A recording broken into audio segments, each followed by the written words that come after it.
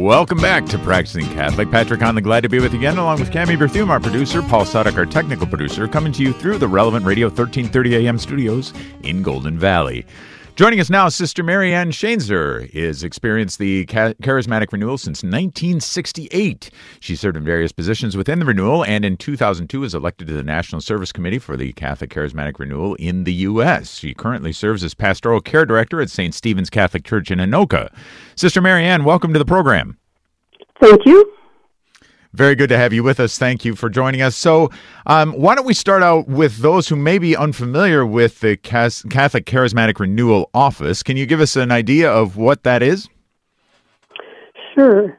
So our office is really of service to people who are involved in charismatic renewal in somehow. And this would go back to a time when actually Pope John the 23rd called upon at the time of the Vatican Council that there would be a renewal of the gifts as by a new Pentecost. And it was back in the late 60s then that people started to experience charismatic gifts. There are the gifts of the Spirit that we all know from the sacrament of confirmation, that we learn as wisdom, understanding, counsel, fortitude, knowledge, piety, fear of the Lord. These are all sanctifying gifts, and then charisms are gifts of the Spirit that are given to us for serving others. Yeah, very good. Why is it important for us to have a knowledge, part of the charismatic renewal or not, it's important for all of us to have a knowledge of these gifts. Why is that important? Right. Well, it's important so that we can be working together to build up the kingdom of God among us. And the charismatic gifts are given to be of service, and they might be gifts like some people might have a special gift of administration, or a special gift of teaching, or a special gift of preaching. There's, you might wonder, well, what's the difference between, if it's a charism or not? There's a priest who gave me this example. He said, when I'm preaching and somebody tells me afterwards they liked my homily, I think, well, I did a good job of preaching. But if they tell me that it struck them at the heart, it got to them, it convicted them of something they need to do, then he says, then I think that's a charism, because that's the Spirit working in them. Yeah, absolutely. All right, so you've got this winter conference coming up, Sister. Introduce us to that. Okay, so the winter conference theme is unity and diversity. What has happened over 50 years is that a number of different groups of people who have experienced baptism in the Spirit, different groups of people have come together for particular purposes, and we have a number of different groups right here in the Twin Cities area. There's some communities, lay communities. One is People of Praise. Mm-hmm. One is Community of Christ the Redeemer, who is part of a larger community called Sword of the Spirit. And those communities have some branches throughout the United States. There's a group called Emmanuel Community, which is rather small here, maybe about 20 adults, but it's part of an international community, Emmanuel, which has its headquarters in Belgium. And then we have other types of groups like St. Paul's Outreach, which does missionary work on college campuses throughout the country, is headquartered here in St. Paul. Net Ministries, which does a type of missionary work, retreat work throughout the country, with high school students, I believe. They're headquartered here. We have our CCRO office, and we have another group called Charismata, which Father Becker has started several years ago. So all of these groups exist, but we don't necessarily intermingle with each other. Like, I'm involved with Charismata, but I'm not involved with those other groups. So people might be involved, and I know some people from People of Praise that are also involved with Charismata. So you might be involved with some other group. But in general, the people don't necessarily know each other or what each other is about. So on this day, we're going to be having all these groups coming together. I asked them to give what would be like a TED Talk, about 18 minutes, to share their vision, their mission, what they see the Lord, how God is using them, and then give us one thing to celebrate with them. Oh, and we'll nice. do that through song at the end of every talk. Yeah, that's a great idea. We also have Archbishop Hebda is going to start us out with Mass and a message. Nice. Yeah. Then there's Bishop Peter Smith. So there's an international organization called Charis, and Bishop Peter Smith is part of that international group. He is in Portland, Oregon, and he represents the Americas, English-speaking people. He's going to give us a pre-recorded talk, but explaining Charis to us. And then at the end of the day, Jane Gunther, who is part of the National Communion Service, and she represents national groups throughout the United States, and so she's going to explain her role in that. And then Bishop Cousins has recorded a message for us to close the day. Wow. Well, that's going to be very full. Yeah, it sounds like a full day. And I suppose we haven't hit the details of it yet. When is it happening, sister?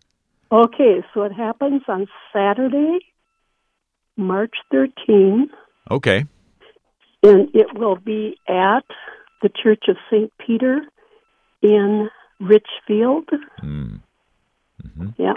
And it'll be starting at 9:15 with Mass, and actually ending at 3:30, because those are the parameters we have at the church. So we only have half an hour for lunch. People should bring their own lunch or a snack, whatever they need for that half hour. Okay. And we're going to just keep right on moving. I guess you're going to have to in order to get all that in. Wow, that's right. Amazing. And now I'm getting here that you're as you put it, you're having these opportunities for people to celebrate the groups that they're involved with, the groups that they're representing, and that sort of thing. But you're not looking, unity and diversity, yes, but you're not out to build one new kind of massive organization, right? We're not out to build one big organization, but we are out to how are we working together, how might we do some things together. That might be a possibility as an outcome. I don't know what the outcome will be. Sure. But there might be some things that we choose to do together. Already, many of these groups have been involved with the Pentecost Vigil Mass that Archbishop has had in preparation for the Synod the last 2 years, and he invited representatives from these groups to help in planning that Mass. So that has already happened. I don't know if there might be some other kind of service we might do together. We'll have to discern that after we come to know each other a little better. Right, absolutely. Now, you've been involved with Renewal, as I said in your introduction, since 1968. Let me ask you this, sister, and from your perspective and the years that you've given over to the Renewal, is this something that's new? Is it something that is extraordinarily significant that we need to sit up and pay attention? Is this maybe more of just the next step in continuing to move forward? Well, we have a lot of support from Pope Francis. Pope Francis says we should share baptism in the Spirit with all in the church. So that is quite a challenge right there. Yeah. So it is important. It's important for everybody, but the Holy Spirit in the lives of everybody is important, and different people. That's another thing. You see, different people experience the Spirit in different ways. But what the Pope, this idea of unity and diversity really comes from Pope Francis, because he's the one that says we need to all be working together.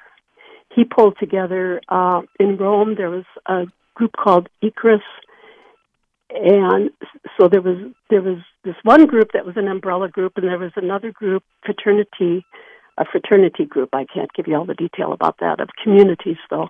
And they were working together out of the same office because he asked them to come together and do that. And finally he says, I want it to be one service.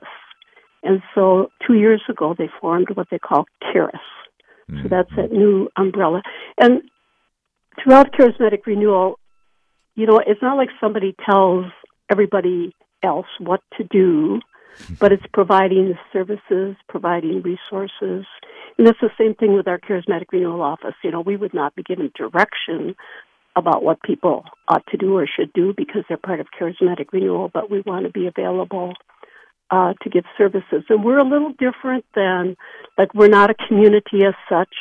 We're not one of these other organizations as such, but more of a open to anybody in any way that we can be helpful to them.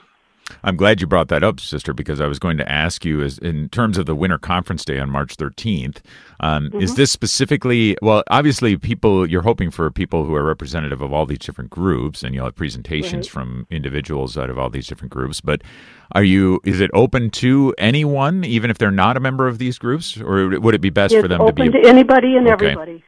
Okay. It's open to anybody and everybody, right? Yeah, great. And it's at St. Peter's in Richfield, you mentioned. So that's going to be in person? In person, yeah. So it's a combination, in person and online. Okay. So let me give our office telephone number. Sure. If people would like to call and ask.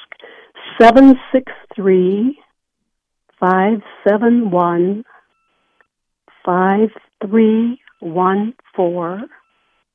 There's only one person that will be there to answer the telephone, and that is Sarah. She is our administrator. Okay. Is there also information online about this? There is a website. The website is www.ccro-msp.org. Yeah. And you can register online.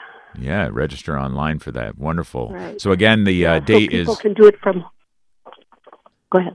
Yeah, no, I was just going to reiterate that the day is Saturday, March 13th, 9 a.m.